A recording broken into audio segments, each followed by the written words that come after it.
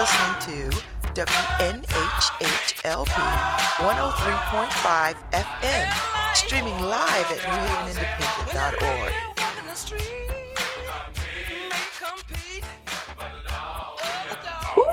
It's the middle of the week.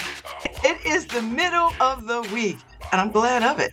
Good morning, Harry Jules. Good morning, Paul Bass. Good morning, everybody at WNHH Radio 103.5. I'm Babz Rawls-Ivy. This is LoveBabz, LoveTalk. Thanks for tuning in. And y'all tune in from all over the world. You know how I know? Because y'all reach out to me. Harry, people sliding into my DMs in a nice way. I've only gotten a few proposals. And I'm always, these little cats from the Middle East that send proposals. I was like, baby, you don't want me for a wife. I'm not a Muslim. My name might sound a little Muslim-y. I'm not Muslim. And you just wouldn't like me as a wife. I'm barely Christian. I'm half-ass Christian at that, at most. I wouldn't make anybody a good wife. I mean, the kind of man a kind of man would have to be so free to want to have me as a wife. Because I just wouldn't be. I've been a wife. I was a good wife. My ex-husband had no qualms with me being a wife. He thought I was a good wife. He tells everybody to this day, I'm not flattered by that because he divorced me. How could I have been? He filed for divorce. I did file for divorce. So listen to all the men out there who be sliding in my DMs talk about what I consider a proposal of marriage. No. I mean, yes, but no. So happy Wednesday. I'm unstoppable. So this morning we're doing two talks, Harry. At 9:20, I got Lauren Anderson from Possible Futures Bookstore with Nizay James from BAM Books, By Any Means Necessary Books, mobile bookstore, and Juanita Sunday from Cultural, I think it's Cultured AF, and currently enjoying the opening of the Sixth Dimension. And baby, if you've not taken a trip to the Sixth Dimension, get out your one dimension life and go on over to the lab at Concord up on the third floor. And there's elevators, so you don't have to huff yourself up the stairs, get in the elevator, get off, and walk into the Sixth Dimension. You will love it. I'm gonna go back so I can see it without all the crowd. Just saying.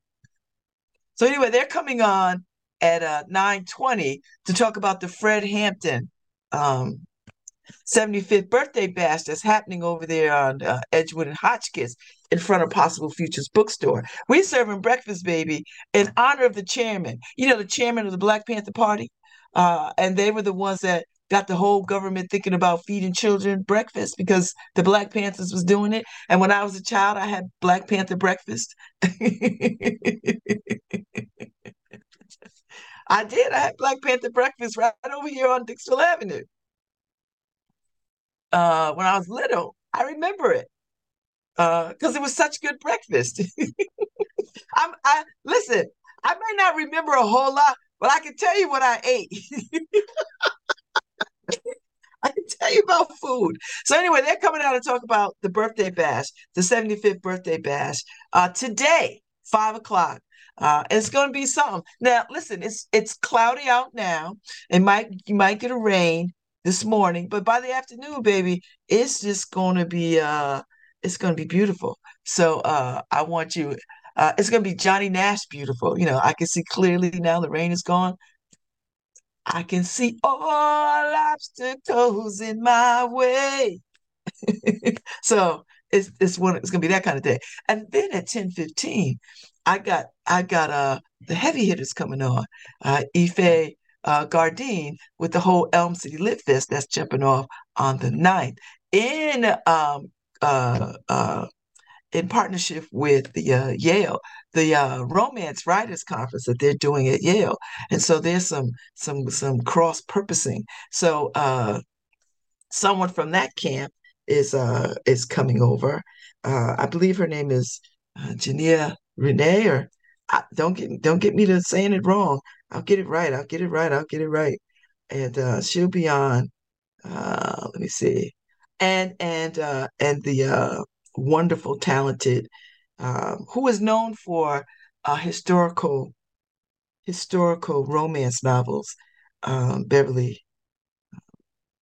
Uh, I'm sorry. I'm disconnected because I'm trying to look at all the stuff that I'm trying to look at one time.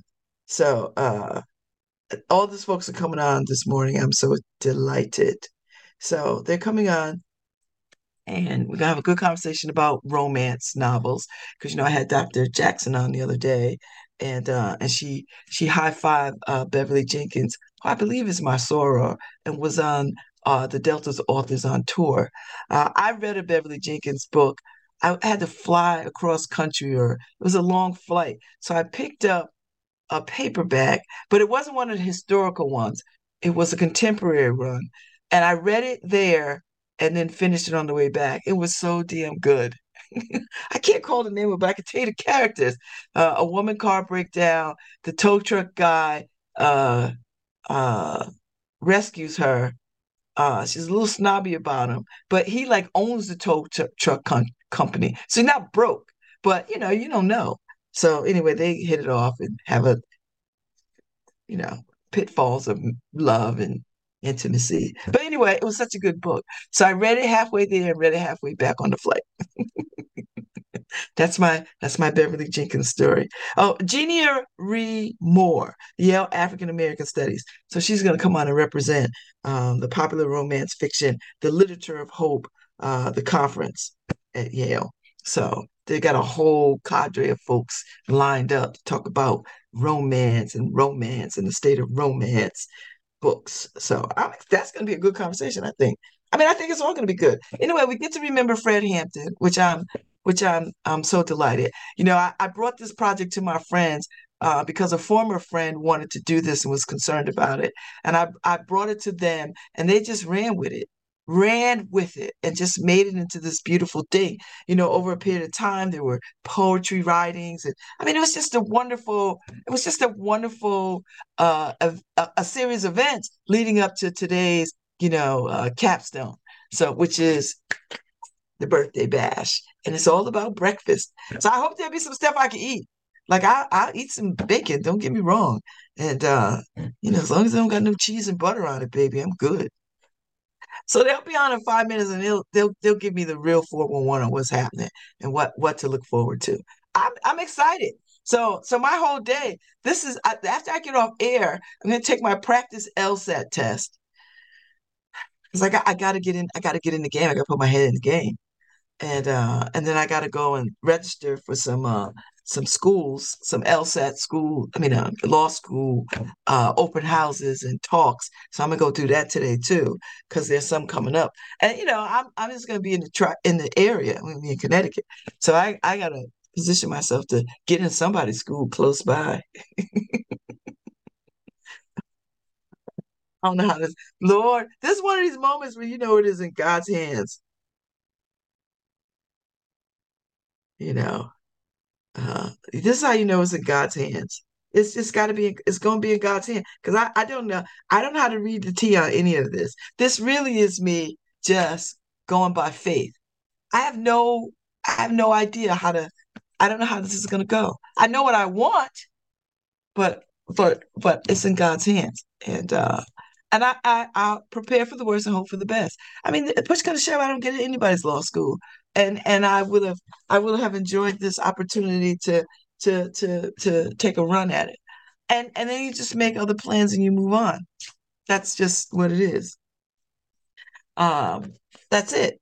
I'm not gonna cry or throw myself to the rocks. I'm not gonna do that. Just make other decisions. It's fine. What's meant for me won't get by me. I've been saying that all my life. So anyway,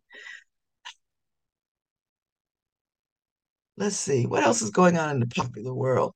I'm not really. I just turned on Good Morning America like 5 minutes ago and caught I guess Hurricane Idalia is a Category 3 storm. You know, It was a four, now it's a three. It's back to a four, now a three. Anyway, it's wet in Florida. That's all I know. It's very wet. And they're evacuating people. I don't know why. Listen, I'm not one of these people. You wouldn't have to tell me 8 million times to evacuate. You tell me one time, my bags are packed, I'm at the door, I'm ready to go. I'm not going to, I don't know how these people deliberate and go back and forth on this. I'm not doing it. I'm out. And if it's a false alarm, so be it. Just be a false alarm. I was like, where they'd be like, you need to evacuate. Any suggestions of where I should go? Sure, go this, that. All right. I'm on the next thing smoking. Pack my car, I'm out. I'm not gonna be in a store talking about let's get some provisions and hold up in the house. Are you kidding me? I'm 60 years old. What are my chances of surviving a category three anything? uh-uh. I'm not handy like that. I mean, I am, but I'm not. Mm-mm, mm-mm. When I could just be in a hotel 200 miles away or 800 miles away, dry and having a good martini, forget about it. And I know people are like, oh, I don't want to leave my things. Oh, I'm leaving my things. Now, if it's a, I'll listen. If there's a few things I can put in my car that means something to me, all right, I'll do that. I'll do that. But I'm not trying to pack dishes and none of that old mess. Damn that. A couple of pieces of artwork that means something to me. All right, I might come and I might stick some of that in the car and get away. But other than that, maybe a couple of pieces of jewelry. You never know what you got to sell on the black market. I've been reading too many dystopian books and watching too many dystopian movies. Listen, I'm about it. All right, they all piling in now. Here they come to save the day. This coffee is good. This is my Mohegan Sun coffee. Although I think I brewed it too strong. Hey, unmute yourself. Good morning, Lauren. Good morning, y'all. What I got there behind me, part of Oh, that big I part of love our big it. banner. Black Power, Ungawa. How are you? I'm really good. Are we ready for the day? I just feel like it's going to be beautiful no matter what it is. So yes. So yes. I I'm think it's gonna also be. ready for like tomorrow. You know what I mean? Like the day after when I Yeah, because that's your birthday. yeah, and also like it's the day I plan to spend in my pajamas. You know what Yes, I mean? I'm happy. ready for my pajamas as well as being ready for the I party. know, because you're closing the store down for tomorrow. I am. All right, so everybody don't bring your butts over there because the store will be closed. Come back on Friday. She needs a day off. And it's her birthday. That's true. I usually keep that under wraps. I'm So sorry, I'm putting it on blast because, birthdays are important to me. Damn what I you want, know. And Lauren. I treasure that. I treasure. I also realized, Babz, I don't know if you saw this, but I reposted your The, post from the, a year ago today, because today is the day last year that you kind of kicked off the Babz, Book Joy Fund, which has kind of gotten shortened to the Book Joy Fund. And I just that's feel like fine. it's so fitting, I you have know? no ego. I'm just happy that books get in the hands of people, of children, that Exactly. they could get into it. Let me tell you why I do that, Lauren. Let me tell you why this is important to me, because I think people just think I'm just weird. But I remember what it was like for my mother with four children to take Mhm. us places, and we would long for things. And we knew my mother would tell us, black mother would tell you, don't touch nothing, don't look at nothing, don't. and and and Home and training. Home I know what training. home training, and I know what it's like to be up against it. And then when I raised my four children, and then, we'd go to Target or somewhere, and I in those early days of raising children, we had means, so we could buy them things. If they wanted a book, we could get a book, and we purposely made trips to places to get them books. But I find, and I've been listening, some parents come in the bookstore, and they're nervous because they know they don't have the money to get a book for their child. But they want their child to come into the bookstore, and they want to come in the bookstore, and they want to experience everything in the bookstore. Totally. And I know what that's like. And I've heard mother time and time again in your bookstore say, not this week, next week. Yeah. Yep. And I know what that means. That means I didn't budget for this. I'll come back next week. And so Totally. that just resonates with me. So I was like, no, I got this book. I mean, it's, I also just, can I just say, I love that. I feel like it's such auntie behavior to like, it is. it totally is. And also to just, I love the idea of like, there are all these ears and eyes, like in the very best way of like what a neighborhood is and like, people listening for each other and like looking out for each other and that you're overhearing things and like Yes. acting on them. Because, I think that I would also I would want to do something about that. And I know many of us would, but we can't always hear and see everything. And we Right. also can't take responsibility individually for doing everything as one person. And so it's just beautiful. It's just the best. Thank you. Hey, Hey, Juanita, unmute yourself. What's up, Good, Sixth Dimension Queen? good morning. Good morning, everyone. How are you? I'm great. Well, we were just talking about the possible futures in the book club joy and just putting books in hands of kids, that's fine. So, but Fred Hampton. So you're part of Fred Hampton. I know you did the graphics for it. Looks beautiful. I so love beautiful. it. And Fred Hampton would have been 75 years old, Mm-hmm. which Indeed. freaks me out because he was cut down at, what, 21, 22. Mm. Mm-hmm. Very young, very young. Mm-hmm. And to be so young, and Lauren and y'all could speak to this. I don't know if Nizé is gonna jump on, but he was well read at 20 something years old. Oh He my had God. already read a whole bunch of books and had already had a world view at like 20 something. Yeah, like well read in terms of having well read in terms of the book, like reading the word, but also like well read in terms of reading the world, like having a global analysis and like ideas about solidarity that were rooted in like a real big picture informed by like things that people had written, but also just informed by like the text of people's actual lives. And I'm just an amazing human. And I will say, Nizé, if Nizé was here, who was like our resident Fred Hampton expert, and very much at the heart of this celebration and all the things that have led up to it. I'm sure Nizé could share also things that maybe all of us don't know about Fred Hampton. Mm-hmm. The good news is that Nizé is both like in a garden right now, probably with young people, growing things and planting things, which is also a wonderful way to work in the spirit of Fred Hampton right now on his birthday.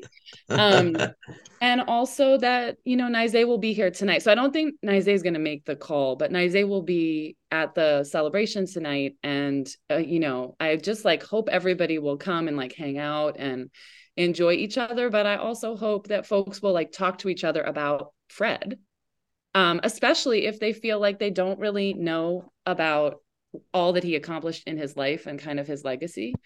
Because it's a great tragedy that one, that he was murdered by the government for being a real threat to its white supremacist like ideals and actions, and also it's a real tragedy that we don't teach anything about him really oftentimes in our schools, and what we do end up hearing about him is really either inaccurate or incomplete.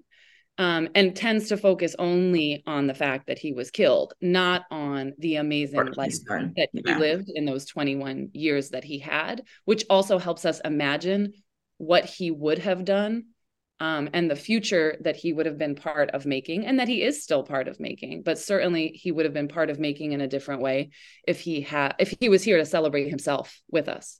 Anything you want to add to this? No, I think that was great, Lauren. And like she said, it's this event and the celebration of Fred Hampton is still imagining his work, right? Because it's not dead, it's not gone, and re-envisioning the future of what he could have created and what we can create now. So I just think that's really important.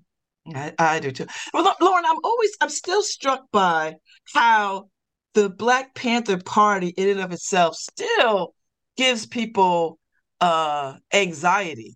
Even the white power structure, it still gives folks anxiety about what they were and what they were about. And seeing them with guns was quite startling. And when you look at those pictures, even today, we've never seen anything like it since. That level of resistance and bravado, Yeah. And self-determination, right? Like self-determination. an insistence on self-defense and self-determination against an aggressive state apparatus that sincerely doesn't treat you as human and doesn't treat your needs as fundamentally deserving to be met. And I mean, I also think white people's anxiety, I mean, it's not just white people's, but primarily white people's anxiety about like Black radicals. And I don't mean radicals like in the way that, you know, the conservative party uses the word radical. I mean, like radical thinkers about like reimagining what life could look like. But white people's anxiety about that is everywhere. I mean, look at like the stuff going on around book banning as a bookstore. Like that Yeah. is deeply about this like false notion of like white innocence and people's anxiety about the way that the country is rightfully changing. And I like to think that like those indications are also evidence that like and I'm thinking about like the we of something like Fred Hampton's like Rainbow Coalition, we are actually winning. And that's some of what the backlash is about, is that like people think they have to ban books now because they're realizing, and they've always realized this, but especially now, they're realizing people are reading them. I know. You know what I mean? Like, and I just feel like on this really, I saw somebody with like, you know, the thin blue line sticker on their car. Nizay and I were out yesterday and he was like, I love this mural. And we're looking at his car and we're like, really? So fascinating. But then we're just thinking like, you know, he doesn't really understand what it's about. But two, that the evidence of that sticker is just evidence that like actually that we're winning. That people think they need to put that sticker on the car, partially because the right side of things is just making tremendous progress, even though there's a lot that's terrible. So, And then here comes Juanita Sunday giving us a whole sixth dimension and putting Black folks into the future where everything around us is saying we're not going to be in the future. Right. So what, I mean, talk a little bit about that juxtaposition, Juanita. Like you are deliberately saying we are going to be in the future. We're going to be beautiful and we're going to be creative and we're going to be fabulous. But there's everything in the moment that says erasure. Right. But that's exactly why we need Afrofuturism. And I think particularly doing it here in New Haven that has such a large Black population. And, you know, as I was putting this exhibition together and people were asking, well, why is it important? Why are you doing this? I'm like, Black people need to see themselves represented, not just in the here, but as you said, in the future as well. And seeing that hope, I think is so, so important for so many people. You kind of have to see yourself and where you're going in order to start walking that path. I love it. Yeah. And so I think New Haven has a strong Black Panther history too, right? Yeah. Like the SEAL trial was here, you know, and Alan Rackney was killed here.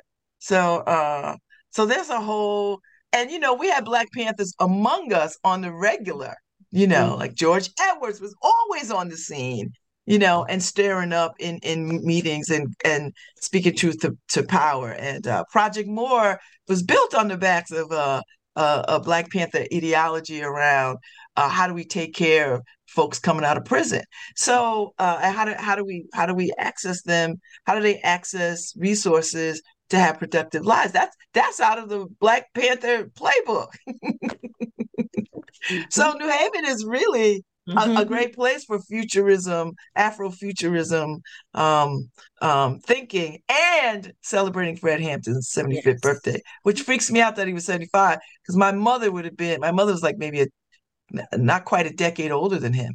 And his mother babysat Emmett Till, right? Isn't that the truth? Fred Hampton's mother was the babysitter to Emmett Till. How odd and interesting that two people can meet their end so violently. Do you know what I mean? In a breath. So I don't want to lose fact of that. You know. Yeah. It's also an opportunity to like publicly and collectively mourn. Yeah. Which is important too. Because it's a huge loss.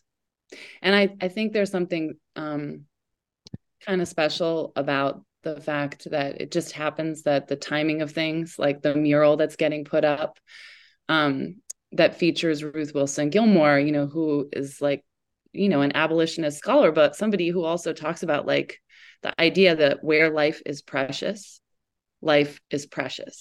And like, that's the future that we want and need, is like a I love future this where, mural. Talk about how the mural came to be, Lauren, because when I said, now I don't know anything about murals, so I'm thinking it's going to take months to do this. She's like, oh, no, they'll be done in a week and a half. I was like, what? How did they do that? Yeah.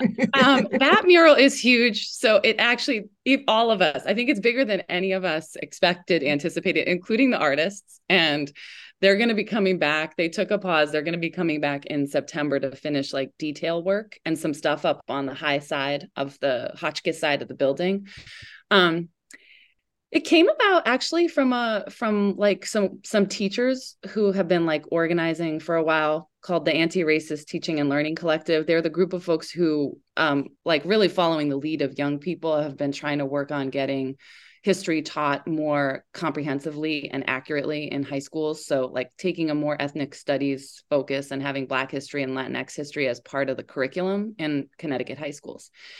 And that group also kind of spearheaded this reading group that was called the Intergenerational Abolition Project that read some of Ruth Wilson Gilmore's work. And Ruth is the daughter of Cortlandt Wilson, for whom the Wilson branch of the public library is named like a just beloved and crucial civil rights activist in New Haven with a legacy that extends beyond that. Ruth is his daughter, went to Beecher Elementary School and like grew up here. So in a lot of ways, this is home. And Ruth is also somebody who's like shaped the way that a lot of people who are doing some of the most important work in the country around prison abolition, but also just around creative transformation of like institutions that are toxic and dehumanizing. She's still alive and she's thriving. She's in her 70s. She lives in New York. And the mural, I think, seemed like a beautiful way to honor the ideas. And she knows it's up. She knows it's coming. Like she's not gonna be surprised when she drives down the street and be like, "Why the hell am I on the side of a building?" She's coming in October, but like also an opportunity just to paint a mural of somebody to give them their flowers while they're here with us. I love it. Often, like murals go up after we've lost people, and it seems like a really special way to engage people in exactly the kind of conversation I think Juanita is so wonderfully like highlighting is this like, how do we build a future that that is inclusive, but also it like centers the inherent value of Black life and creation. And that's really in a lot of ways what the mural is about, and inviting people to be in conversation about. And so when we talk about the future, Afrofuturism, are we free in the future? And free in all kinds of ways. Can we imagine that? Do you deliberately imagine us as free? Absolutely. We're free in every sense of the word, in any way that you can imagine it. There is no option but to be free in our future. There is no alternative. Oh, I love that. Oh, I need that on a t-shirt. I will say too, tonight, just to this, like, Juanita, we got to get you to write that down. There will be like part of the event. So the event goes 5 to 9. And just to like say a little bit about it, it's open and free. The store is open from 5 to 6. There's a little overlap there. And then like any form of anything remotely capitalist is getting switched off. And the free fest begins fully at 6. It's like the meat of the event. We'll have an open mic. There'll be art supplies, some free books. People will be able to leave with a free book. There will be some amazing free food until it runs out. Empanadas from Madeline's and Madeline. Yay! I know. And that's what I'm interested in. What am I eating? Hazel donated some amazing tamales from Lorenza, who makes them by hand. Some roasted potatoes, from Edge of the Woods, who were kind enough to like give us a really good deal. some just like some free breakfast items to like feed the people, and just some invitations for people to work collectively and independently on art. Writing poetry, sharing poetry, creating things together. Like there'll be some questions up that like groups of people can interact with, so that we kind of start to both document and encourage the conversation to happen, and to like keep a little bit of a record of what people's thinking is. Should be a really good time. There'll be music. What did I miss, Monica? Art? That was it. You got it.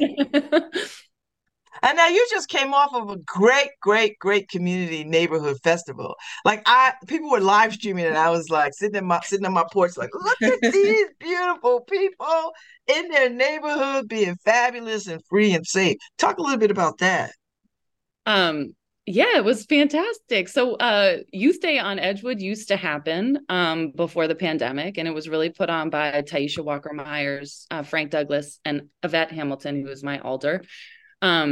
And also, like, I used to do a block party. We kind of that Yvette would come to, and they haven't happened since since the pandemic. And in the meantime, the book space has moved here. So it was this really beautiful opportunity to like work together on the block to like bring back this block party that people used to love to go to. And there were just tons of partners. It would take a whole hour to like list them all. Everybody just came with their most beautiful, wonderful, generous self, and like so many good vibes. And a huge shout out, I just want to say, to Brittany and Shannon, who hosted this amazing event in the space, in the book space, while stuff was going on outside. So I didn't have to worry about anything in here, because they were in here like doing a maternal health hub, and they had all of these like Black providers, doulas, midwives, lactation consultants, a sound session, like a sound healing session, really just for Black mothers. And it was so beautiful. It was like this contained heart of the event that was like also unfolding, because it was so much of it was about life and about like treating life as precious. So it was just really wonderful. It's like Danny captured it like so beautiful in this article in the arts paper. So I hope everybody will read that, because it really was like a testament to, I think, the kinds of things that neighbors want to do together, truly. So it was just, I will hold that one in my heart for the whole year until we do it again next August. I love it. So are we going to celebrate? Is the Fred Hampton birthday bash an annual thing, or have we decided, or what are we doing? Is it one and done, or? Not to put you on the spot. I love the idea of doing something, and certainly we should celebrate Fred every year, and I think we will always do that. It's also just a special time of year, I will say, for the book space, because Juanita, before you jumped on, I was talking about like Babz started the Book Joy Fund a year ago today. Oh, wow. Like, I know, it's so sweet. And the book space opened in August of last year. So it just feels like a time of celebration, but I also think it's really important for celebrations to be celebrations, but for them to also teach things. And I don't think it's ever going to be unimportant to teach people more about Fred Hampton than they know. I would like to think that if we do it right, everyone in New Haven over time will come to know a whole bunch more about Fred Hampton, so much so that young people will ask their teachers, how come I'm not learning about Fred Hampton?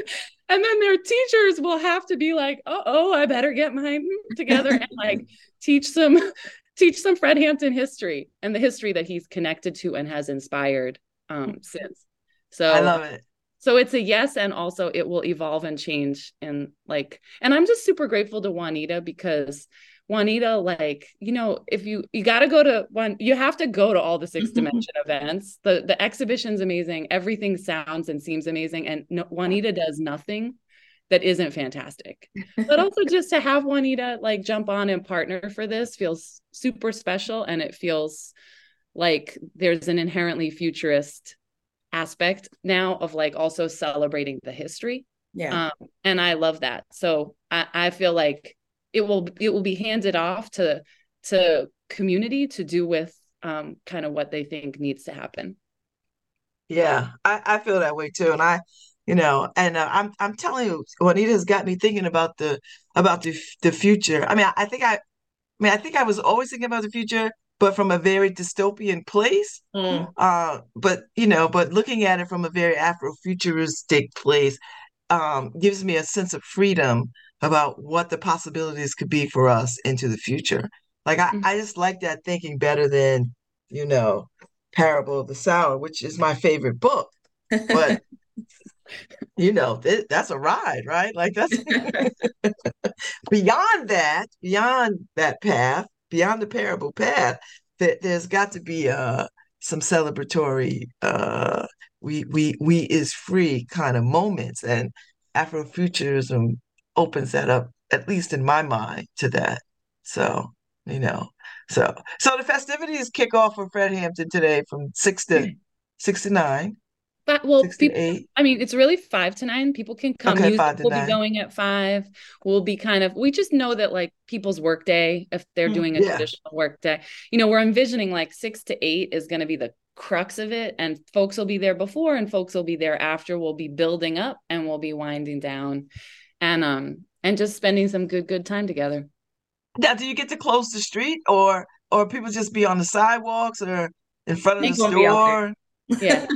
I mean, we're probably going to be I don't hope nobody from traffic and parking is listening, but we're probably going to spill over into the street. Hotchkiss is not a super busy street, and we'll have stuff on either side of the sidewalk. Like Nize and I worked on this timeline that we're really excited about Fred's life that like then invites people to imagine the future. And that will actually be on the side of where the laundromat is. So people will be on the sidewalk. We have beautiful wide sidewalks. People might also be in the space. Nzima, for example, Nzima Hutchings, who's the poet laureate of Enfield, Connecticut, is coming down. So fantastic, has been doing these poetry workshops. Oh, I've enjoyed her so much.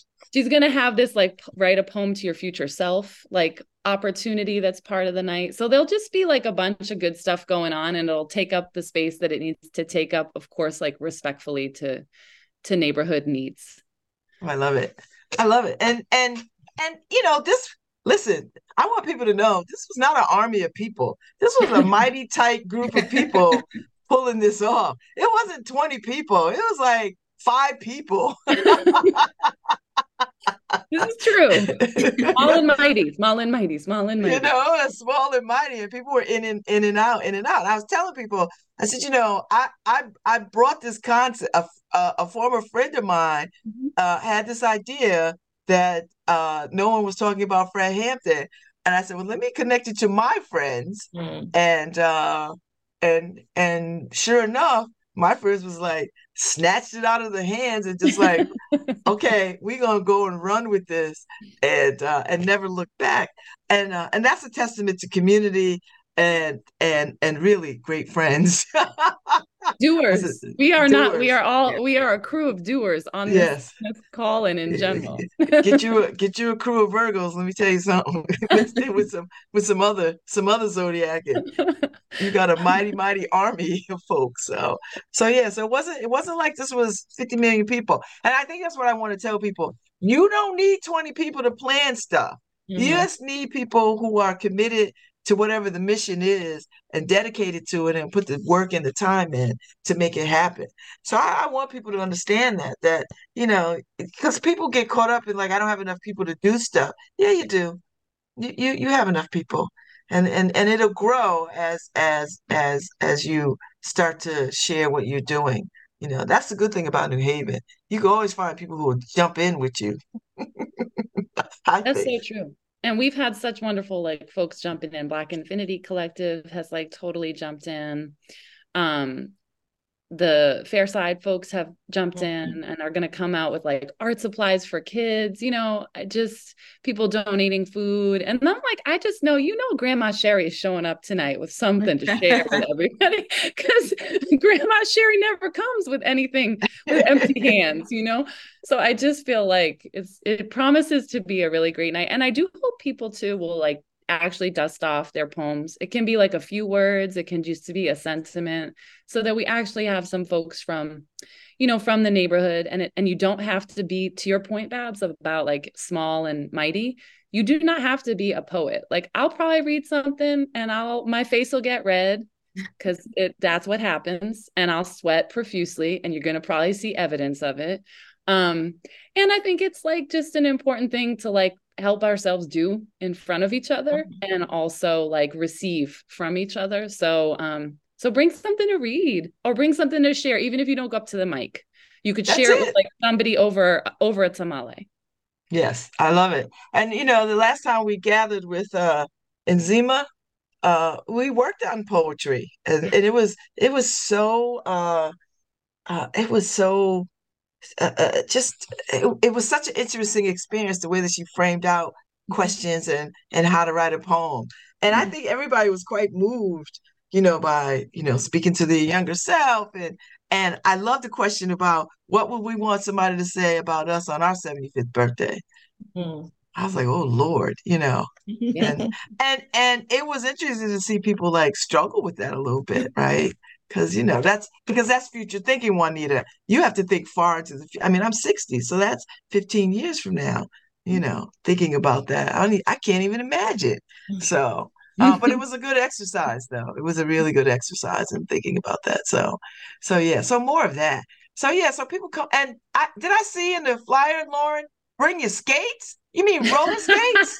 Well, I will say that would be easier if we had a formal closure of the street. Yeah.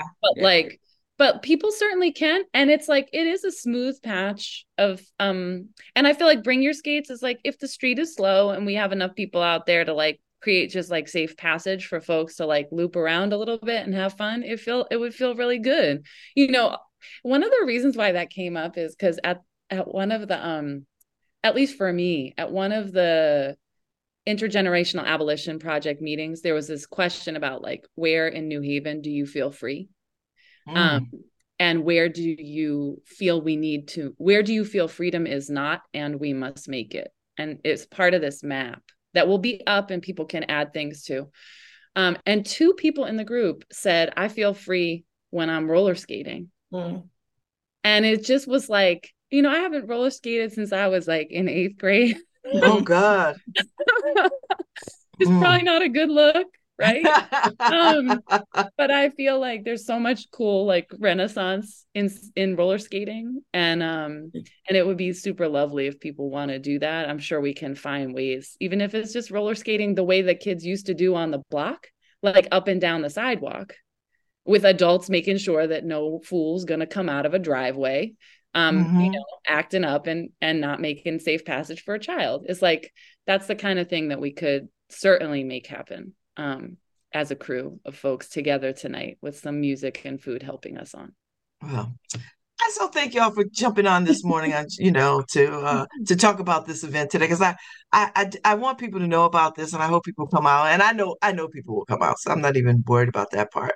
But I just wanted the community wide to know that there's a little mighty group thinking about these kinds of things, and we want to remember Fred Hampton on his 75th birthday. So yeah, so come and eat and hear some music. Maybe we could get a little line dancing going in the middle of the street, because that's my new group dancing is my thing now, because I got new hips, and so I said when I got these new hips I would lead line dancing. So there we go. So come out, make some art, get some poetry, eat some breakfasty kind of things, and be in community with folks, and get a free book. Who doesn't like a free book? Yes, so don't wait too long to show up, because we are small and mighty. That part is true. There's not like books till the ends of time, but you could also bring a book you love to maybe like swap with someone else, or to give to someone else, in the spirit of like what the Panthers did for each other day in, day out. I love it. I might find a book to do just that thing. So thank you, Juanita Sunday. Thank you, Lauren Anderson. Thank you. I appreciate y'all. And I'll see you. I'll be there with bells on. I'm ready. Fred Hampton, happy birthday. So thank y'all so much for jumping on this morning. Absolutely. See you later. I'll see you later. See you later. All right, Harry Jones. So we got about a few minutes before I break, and then the next round of folks, Ife Gardine and company will be on Elm City Lit Fest, and the Literature of Hope, the romance conference is going on at Yale. Those folks will be on. Jania Ray Moore and the beautifully talented Beverly Jenkins will be on, and we'll just have a good conversation about the romance conference, Elm City Lit Fest, and historical romance. I mean, we're gonna make it all work, baby, because that's what we do. So I'm excited. This is a good day. It feels like a Friday. It feels like a Friday instead of a Wednesday. But maybe that's a good thing that your Wednesday feels like, okay, there's a lot going on, and there is. So I'm excited. I've been waiting for this day for quite some time. So to see it from fruition to now, and it's a beautiful thing. So and I love my friends, and I cannot believe it's been a year that Possible Futures. I feel like Possible Futures has always been there. It's only been a year. Imagine the impact, in 2 years' time, in 3 years' time. Like it just seems incredible to me. And it wasn't an easy climb. It looks dazzling, but it's no easy climb. And to start a business in this climate is challenging. I don't care what it is, but there are these few brave souls who say, I have something I want to offer to the world, and they get it out there, and then we rally around and support it. So I'm excited. I'm beyond excited. So I hope the community comes out, and even if it's just folks in the neighborhood, come out. I mean, I'll be there. Let me tell you something. I will be there, and I'll make some art. And I got to dig up my poem. I got to look for my poem that I did. I put stuff down. I don't know where it is, but I worked on some poetry with Enzima when she was hosting the poetry workshops. So I'm here for it. I'm ready. I wrote a poem about Fred Hampton, and so I want to find it so that I could read it today. Hopefully, I can put my hand on it because I cannot remember or recall from memory what that poem was. So I am even if I was a younger woman, I don't think I would remember. I think I put it somewhere so that I could work on it again, and then never got around to working on it. So you know what? I'll find it. I'm not too worried. I've got notebooks all over the place, so I just don't remember when I took to the bookstore, but I'll look in the bag or two and see what's happening. And yeah, so that's a good Wednesday. This is a good Wednesday. This is how I like a Wednesday to go. Full of promise, full of promise and excitement, and things to do, things to do. And who doesn't like empanadas and potatoes? You had me at potatoes. I love potatoes. So I'm looking forward to it. And if I could find some gorilla lemonade, my life would be complete. Some gorilla lemonade and my life would be complete. That's all right. We'll make it do what it do. So anyway, that's the world as I know it. So let me see what else is going on. I haven't gone to the New Haven Independent site this morning. So since I've got a few more minutes before I take a break and get myself ready for my other guest at 10:15, I'm gonna go take a walk on the side of Wild and check out the New Haven Independent. I don't know what is wrong with this. You know, my Wi-Fi is crazy. So that's another thing. I've got to expand my Wi-Fi because they send you these messages and then slowly but surely they let you know your Wi-Fi is not going to work. I was like, all right, okay. I'm gonna get to it. Oh, the piece for Juanita, the exhibition is up. Yay! So the piece on Brian Slater. Did I say Brian that day? I don't think I did. I don't think I saw him. I didn't think I saw him. But he got there and he took some pictures. These are great. So if you've not uh uh If you've not gone to the Sixth Dimension, you really should get over there because there's so many artists. And we know these artists. I mean, we know Jasmine Nicole, right? Greg Ame. So go and see their work in exhibition. It's beautiful.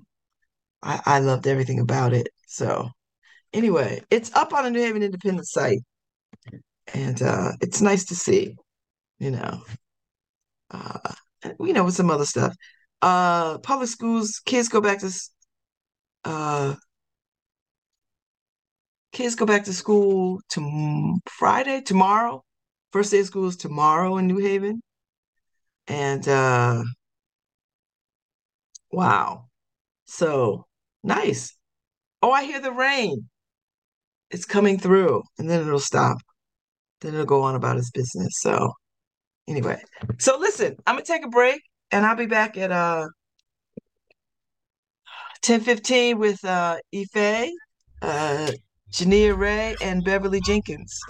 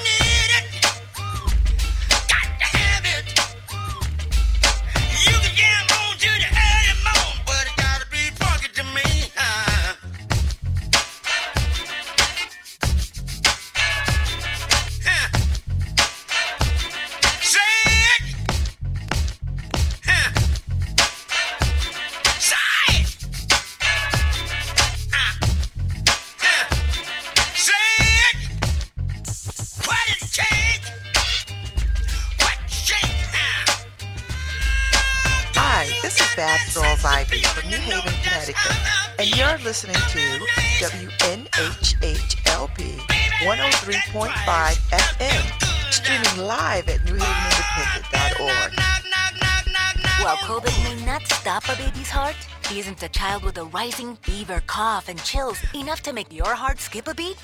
Children are 19% of reported COVID cases, with higher rates in Hispanic and Black children. Vaccinated 6 months to 5-year-olds are 80% less likely to get COVID, which means 80% healthier New Haven 1-year-olds and 100% happier New Haven parents. To learn more, visit nhvvax.org. I'm Southern Connecticut basketball coach Scott Burrell, born right here in New Haven. I won an NBA championship with the Chicago Bulls. So I know a great defense is a game changer.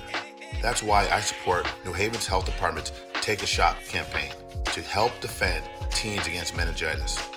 Whatever your post-high school life is, take a shot now and help keep yourself, your friends, and your family safe and healthy. For more information, visit nhvvax.org. 3, 2, 1.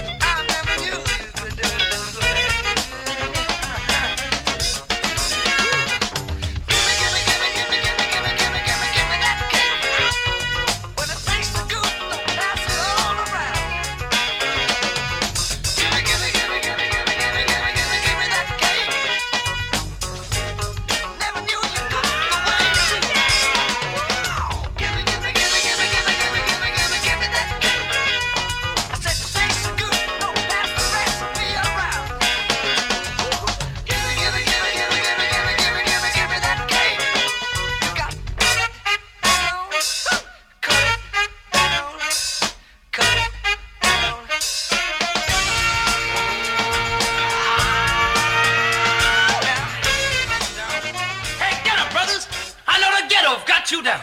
But there's something I want to say to you. Hey, get up, brothers. Do any dance that's groovy to you. Yeah, man.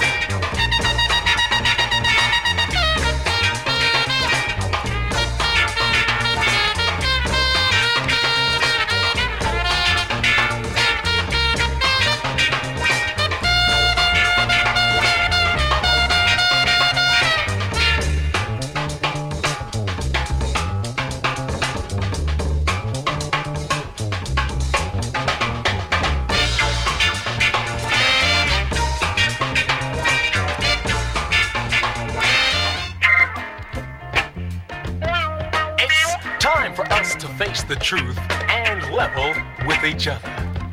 It's time for us to face the fact that every brother ain't a brother. There are some who say to the world at large, I'm no color, I'm just a man. And there are some who say to the folks of town that black power is not their plan. But through it all, we kid ourselves and fool one another by failing to see the simple fact that every brother ain't a brother. I mean, a brother wants his people to have the things they need to survive. And a brother doesn't destroy his brother, he fights to keep him alive. A brother doesn't live off other brothers, he makes it on his own. And a brother wouldn't refuse a brother if the other really needed a loan. Then you think about what brotherhood means, and then let's level with each other. I mean, the truth is the light, but it's a dark fact that every brother ain't a brother. Is the cat a brother who shoots a brother and thinks that makes him bad? Is the cat a brother who says he's black because it's now the fad? We're at the point in the world today for self-evaluation, just to find out where we really are in this racially torn up nation. And you know, one of the first things that we must do is to stop killing one another and get on the case of realizing that every brother ain't a brother. Though I said that every brother ain't a brother, and I know you know that's true. But all right, let's go. Because that brother could be you.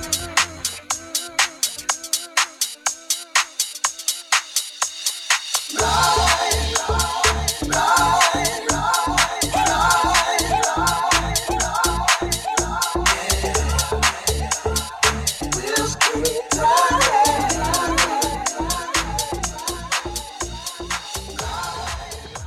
Welcome back to the second hour of Love Babz Love Talk. The wheels do indeed keep turning. I am delighted this morning to talk to the Elm City Lit Fest founder, Ife Michelle Gardine. And is it Jania? Do I say Jania? Y'all unmute yourselves.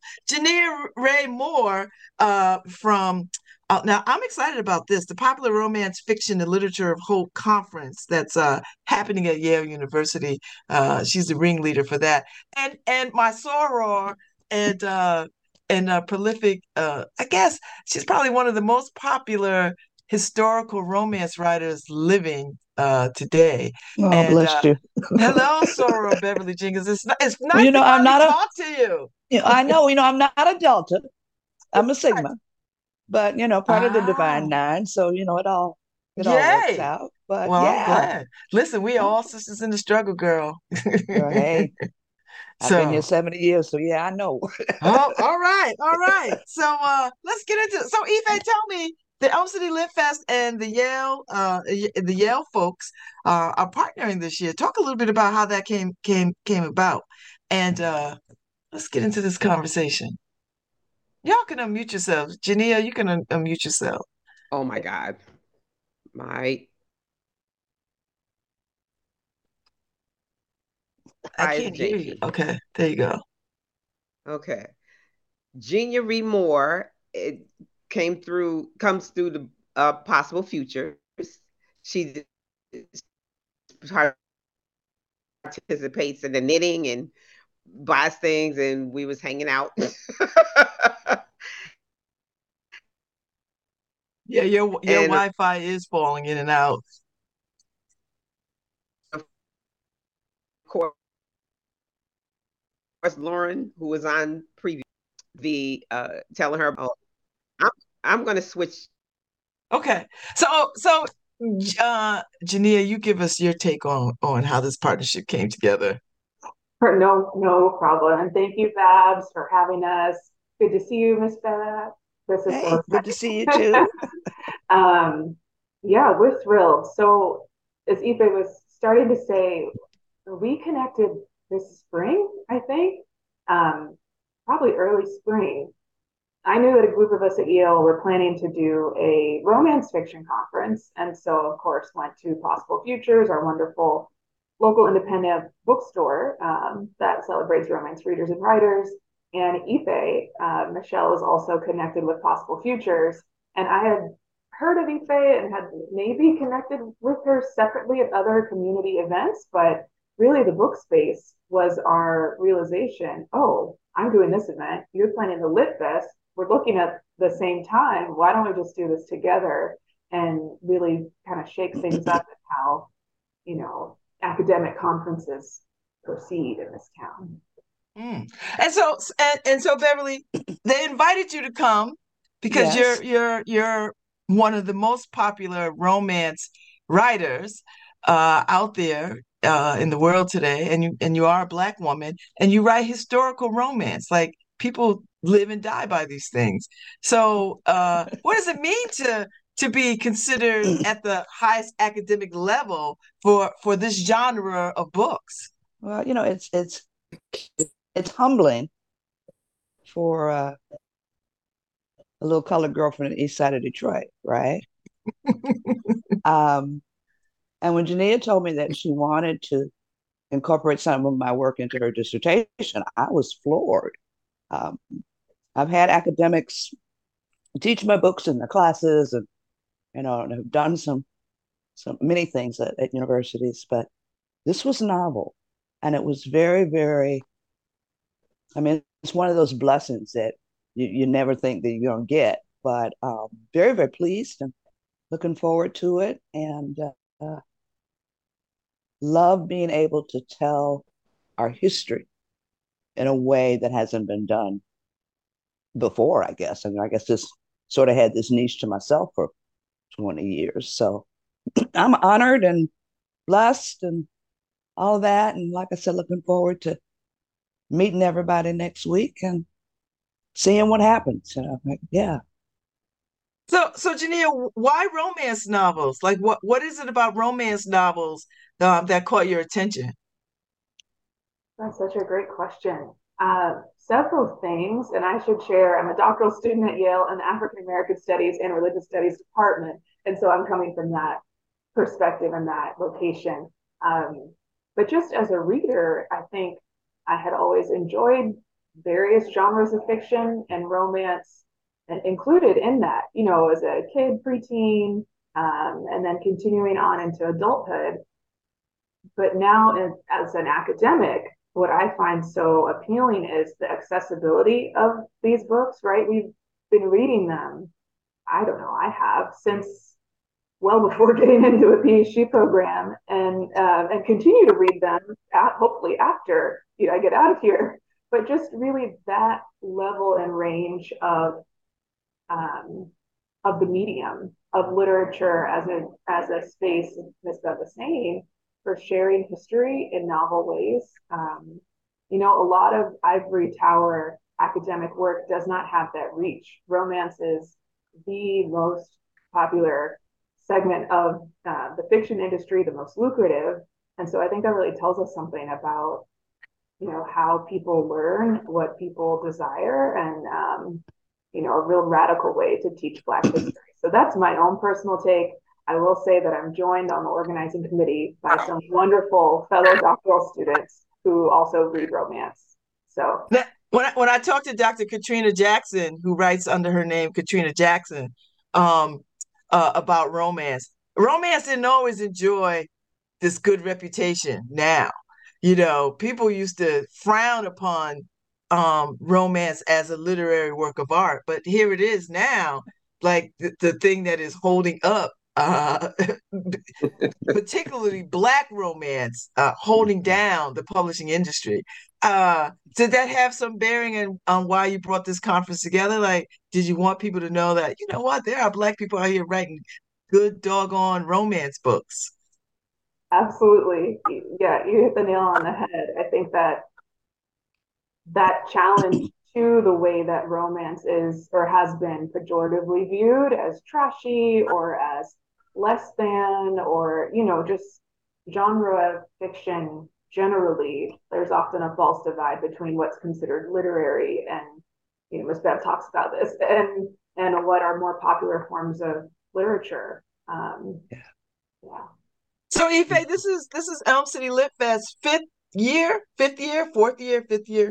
It's Lit Fest fourth year, and we're just very honored to be in collaboration with this conference, and it adds so much to what the programming that we already had, because we also are partnering with Jamaican American Connection. So all the entertainment and the plaza and food will be Jamaican, will be Caribbean, actually, not just Jamaican, but Caribbean. We'll have good Caribbean food trucks and a couple of steel bands and some dancing. It's going to be fun. I'm looking forward to it. Oh, good. So, all right. So this is the first partnership with Yale at this level. Is there a romance conference every year, or this year is this, next year is science fiction, or whatever it is? Like, you know what I mean? Like, does it shift and change, or it depends on the doctoral students? No, ma'am, this is a one-time, one and done sort of deal. Although, of course, we would be honored if other people on campus here or elsewhere were inspired, honestly, as we were. This isn't the first conference on romance to happen. There was one at Princeton, I want to say in 2009, Steph spoke there. There were several at Bowling Green, both before at Bowling Green State University, before and after the Princeton conference. So we're really, standing on the shoulders of work that has been done and is being done at other institutions. And with Ife's Elm City Lit Fest, fourth annual, I went to, I think the third Lit Fest, was that the one? Yeah, in person. And just the span of writers that are brought to the community at the Lit Fest is its own instructive model, I think, for us at Yale. So we're excited. So Beverly, you are considered an expert in historical Black romance, right? And that I find that challenging because we know so much. We know about the history of Blacks during antebellum South and all that other kind of stuff. How do you find romance in the midst of all that Well, suffering? And that is part of the issue, is that Hollywood and a lot of fiction focuses on the pain. The kids call it pain porn. Mm-hmm. And they never consider how we carved out our lives in spite of all of that, the lynching and the disenfranchisement and the gutting of Reconstruction. But I do day-to-day people. We still had birthday parties. We still had marriages. We still had engagements. We still had colleges to build. And nobody touches on that. Nobody touches on the strides made by the first female Black doctors coming out of Pennsylvania in the 1880s. Nobody touches upon, this thing of Harriet Tubman. Nobody talks about Harriet Tubman's spying when she was spying for the Union Army. Nobody touches on the Buffalo Soldiers who patrolled this country from the Canadian border to the Rio Grande, and were the law in a lot of places where there was no law. So you have this whole 100 years of Black excellence in spite of the Jim Crow, in spite of the lynchings. Because if we didn't keep going forward, we wouldn't be here today. But I don't whitewash it. You're going to get the real deal, but you're also going to get the parts of African American history that nobody teaches us. You're also going to get strong Black women. You're going to get supportive, strong Black men. Somebody else they don't get their flowers either. They have been defending this country since the French and Indian Wars, before it was even a country. And all we see on TV, well, things have changed a bit, but all we see on TV are deadbeat dads and brothers who are drug dealers. You don't see the men who are, supporting their wives or playing outside with their kids or, keeping their connections with their churches and with their families. So I think we as African American romance writers are giving you the full spectrum of our life and not just focusing on the pain. We know about slavery. We know what we've done. But, nobody's talking about all of the Black legislatures during, before and after Reconstruction. Nobody's talking about that history. We're not talking about the public schools that the freed slaves started in the South. There was no public schools in the South before these people became free. So I have a whole century to play with, to share. The Black and Brown outlaws of Indian Territory. I'll tell you this quick story. One of my readers, my readers love the history as much as they love the stories. And one woman, her grandson, did a Black history project. This is years ago. I don't remember whether he did the Black sheriffs of Bass Reef or whether he did something on the East Coast. Anyway, the teacher was like, "Where'd you get this stuff?" Because she was impressed. And he said, "I got it from my grandma's Miss Bev books." So, so to have that legacy, that not only are my readers reading, not necessarily for the love scenes, but for the history, and they can pass that on. Because, if you educate a woman, you educate a race. So they are passing along this history to their children, to their sons. We have couples who are reading my stories at night for cuddle time. A lot of Black men read my stories because I write I'm gonna Westerns. add that to my date night kind of vibe. Thank you very much for that. You are very welcome. I get lots of letters from brothers who are saying, "Thank you, Miss Beth."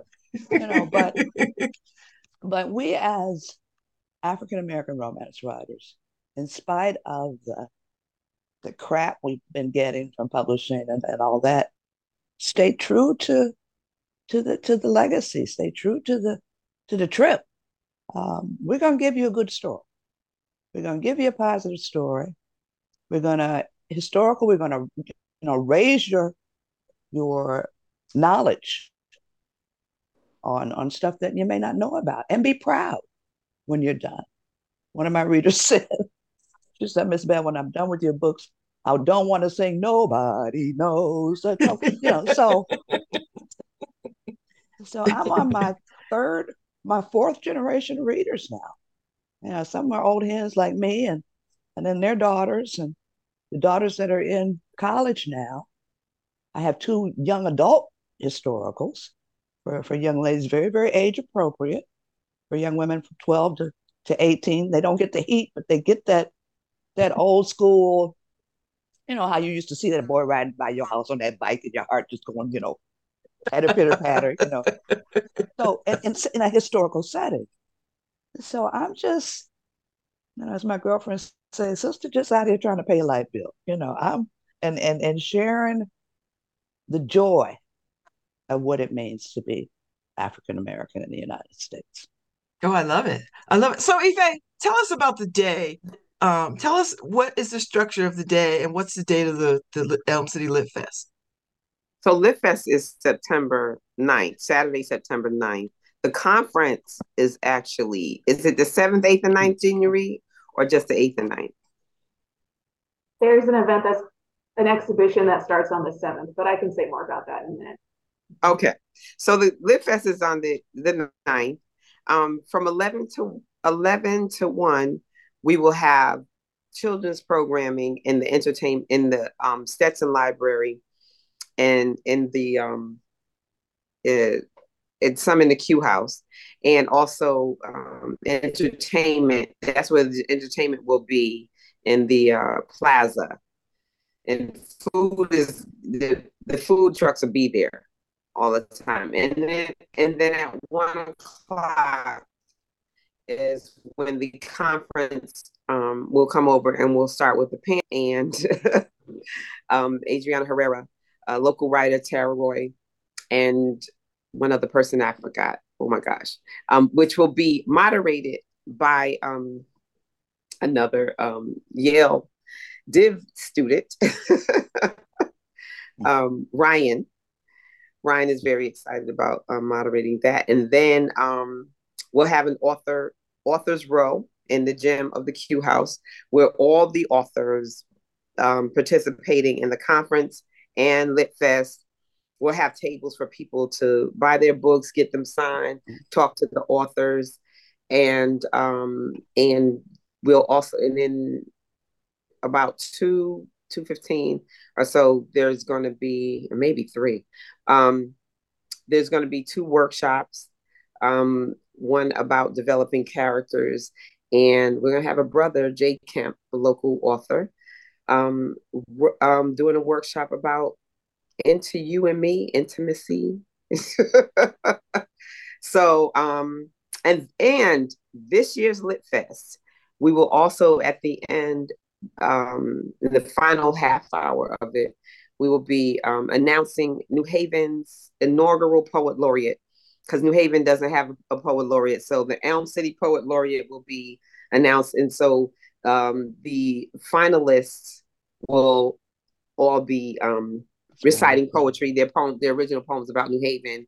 And then we'll be announcing the poet laureate, and then we'll close down so we can get to the end of the conference, which is the keynote. So Jania, talk about the conference. Sure. So the conference has a range of events going on. We're really excited. As Ibe mentioned, the dates are Friday, September 8th and Saturday, September 9th. There will be an exhibition on Black historical romance that is about basically Miss Babz' wonderful historical work and the items and kind of landscapes that she brings to life. That exhibition will be on view at the Beinecke Rare Book and Manuscript Library from Thursday, September 7th through Sunday, September 10th. But the lineup of the conference is really Friday starting in the afternoon and ending, concluding with our big, wonderful keynote Saturday at 6 p.m.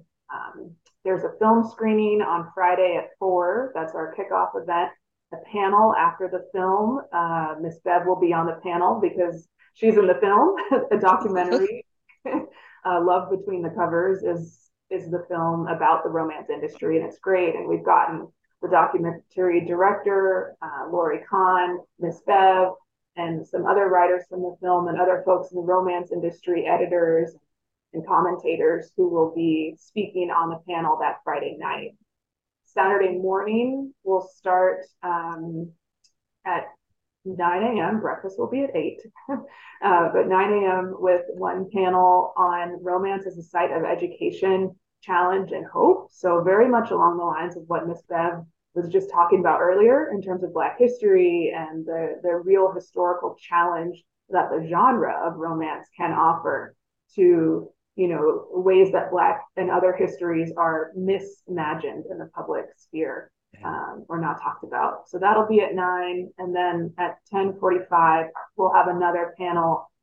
This one I'm really excited about as well, with a couple of podcasters who are also romance writers and scholars, including Dr. Julie Moody Freeman of the Black Romance Podcast, and really shining a light on the extraordinary oral histories that she has done with Black romance writers, and that another podcast, Fated Mates, has done with other romance writers and folks, and some other scholars will be on that panel as well.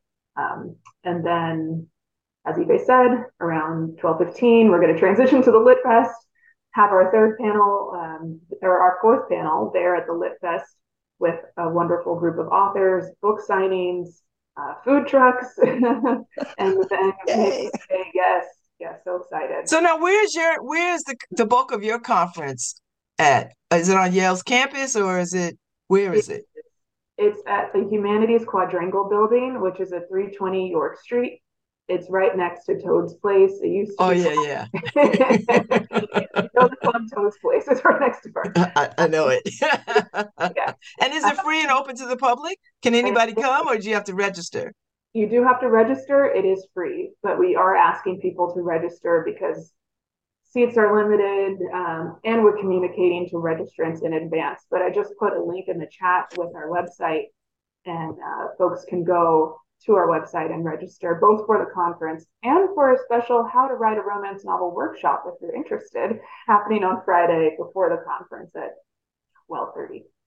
Okay. So Beverly Jenkins, you're out here writing these wonderful, and let me say this. I read one of your contemporary romance novels, not one that is of historical nature. Okay. I was flying across the country, and I picked up the book in the airport. Okay. And I read it halfway I think I was going to California. I was going somewhere. And then I read it halfway through. And when I got to California, I couldn't wait to get back on the flight to come back so I could read the rest of the book. That's how good the book was. And so I've been a fan ever since. So I just want to fangirl you right there. Well, you know what? I appreciate all members of the family. So, thank you so much for the support. And so when you're writing historical fiction, I would imagine that you have to have a commitment to being accurate and with the details around what is happening. Because there's so much inaccuracy with African American history. And I'm teaching also. I'm learning. My readers are learning. And I want to get it right. I don't want it to be challenged. I have and I have so many different women. A lot of my women are very, very varied in what they do in life. And I have a doctoral history. I'm just waking up. Okay. She's a doctoral student. You all right? Okay. And she was talking to her professor about the Great Exodus of 1879, which was the first mass migration of Black folks out of the South after Reconstruction. This is not to be confused with the Great Migration of 1900. This is 1879. So she's talking to her professor in her history class, and he's telling her he had never heard of this. She obviously had made it up. She must have it confused with. And so she told me, she said, luckily, Miss Bev, you put your cites at the end of your books. She said, so yeah, you get scholarly romance from me. So he said, at least that's what the Free Press called it, Detroit Free Press called it scholarly romance. So she said she just, gave him the cites. And so I said, well, what happened? Was he able to apologize with his foot in his mouth? And she said he was not happy. She said she got to be in the class. She said probably because, she, challenged him. But, it's, I love it. And no whitewashing, because you can't tell the history if you can't be true to it. But I'm enjoying it. I love what I do. I feel like I'm connected to every sister in this country, 6 degrees of separation. I mean, do you know when you're going to write something historical or contemporary? Like, and which do you prefer? Because I read the book that I read of yours was contemporary. Okay, yeah. I made my name doing historicals. I did historicals for the first 20 years, and then started doing the contemporaries because I like suspense and I like car chases and I like blowing stuff up. And you get that with the contemporaries. Most of them are set in my hometown of Detroit. But most of the contracts that I got, the first thing I sold was a historical. So they kept giving me contracts for historicals, and I kept writing historicals. I prefer the historicals. I do like cleaning the palette with the suspense. So a little bit of both. I like it. So Ife, so this is year 4, and the theme this year is literature of hope. Okay. And what does that mean? Tell me, what does that mean, Jania and Ife, literature of hope? What should I be thinking about when I hear the theme? Well, when I first heard it from Gina Ree, I thought, why not? Like, we need, and you know this, I feel this way all the time, Bev, in the midst of our struggles of life, and as Ms. Bev mentioned earlier, like, we got a whole bunch of stuff happening. We still have to maintain some joy, and we still loving each other, and we're still having our rituals of, like, we went to this beautiful wedding Friday night of an African man and an African American woman, and it was just such a celebration of joy. So literature, when I think of romance novels, I think of all of that. And so the literature of hope means, like, yes, there are people that I've met that say, oh, I don't read any fiction. I only read these biographies or real stuff, essays and stuff. It's like, your life got to be so rigid and boring. Like, how do you find some joy? Amen. Okay. We have to, you can't be like this all the time. Like, there has to be something where places that we can go and literature that we read that inspires us, that rejuvenates and recharges us. And that's how I feel about it. So Gina, what do you think of the future of romance? And I want you all to answer this, Beverly, you too. What is the future of romance? Is there a future for romance? Do we want more Black romance writers? And who are we not hearing from? These are great questions, Babz. I'm going to let Miss Bev take them. I'm going to come in a little later. I think for a while I was very concerned because there was not a lot of young women or young men, because there's brothers writing this romance too, coming up behind us. But as more and more people started, protesting for diversity, we got Black women writing everything.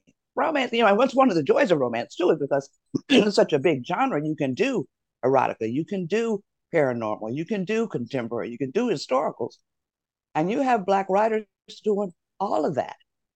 So I think the future is open and all identities, which is new. Because love is love. Mm. And if trans people want to write romances, they can do that now. Gay people can write romance. Lesbians can write romance. The whole spectrum plus can now write romance. And because, like I said, love is love, and everybody needs to see themselves on the page, whether it's romance, whether it's science fiction, whether it's kids' books. Don't get me started. I'll be here till Tuesday. But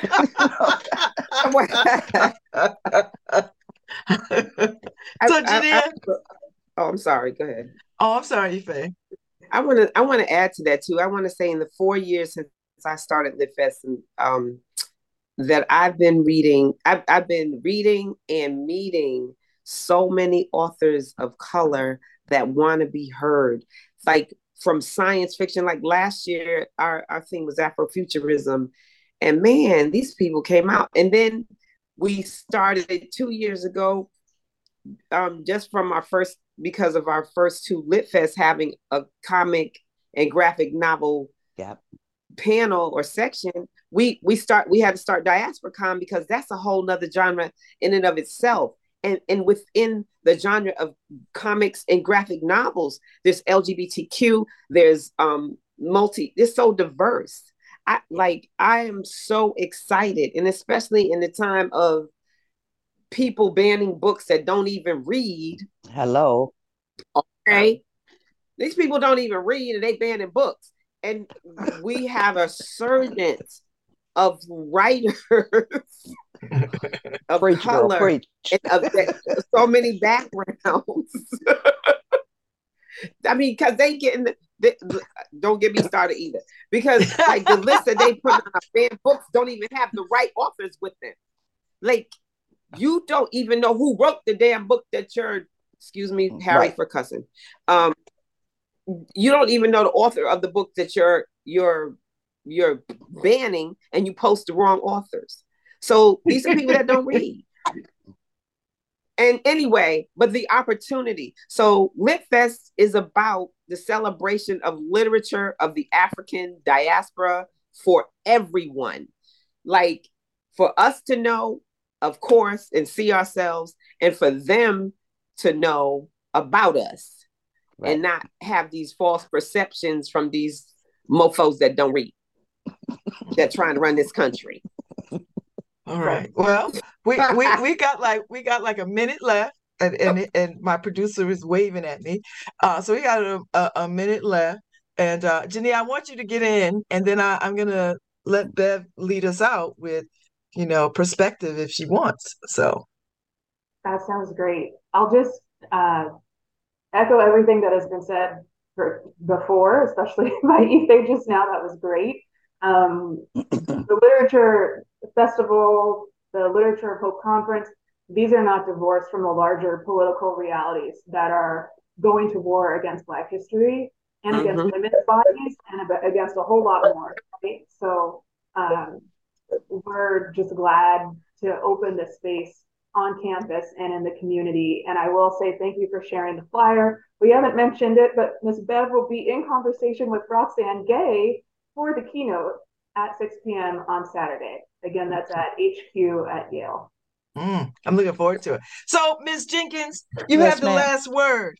What do you want us to know about romance? Read. Read it.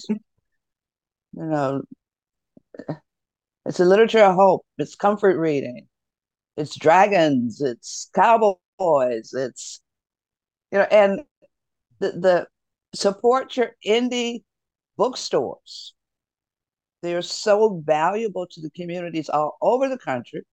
And people are, African-American men and women and, people of all identities of color are opening bookstores. Please support them so that they can support the community. And if you can't afford books, get a library card. The best gift you can give a child, in my opinion, is a library card. Take it from this little colored girl from Detroit. We had more love than we had money. But every Saturday, I walked 16 blocks to my local library. Feed the need of your children to read. I'm out. Thank you so much, Beverly Jenkins. Thank you so much, Jania Ray Moore. And thank you, Ife Michelle Gardine. We are looking forward to Lit Fest on September 9th. We'll start the 8th for the conference, and then the 9th, and then and I'm gonna try to take in as much as I can. I'm gonna try to get see you through there. it all. So yes, and I'm gonna go ahead and stack up on my historical romance novels now, girl. You done gave me some date night fuel. My job here is done. Thank you very much. Thank y'all so much for this wonderful conversation. I'm looking forward to the fourth annual Elm City Lit Fest, and I know it's going to be wonderful. So thank you all for your time and your talents, and I'll see you out here in these book reading streets. Thanks so much, Babz. Bye, everyone. Bye-bye. Thank you, Harry Drones. I'll see you tomorrow.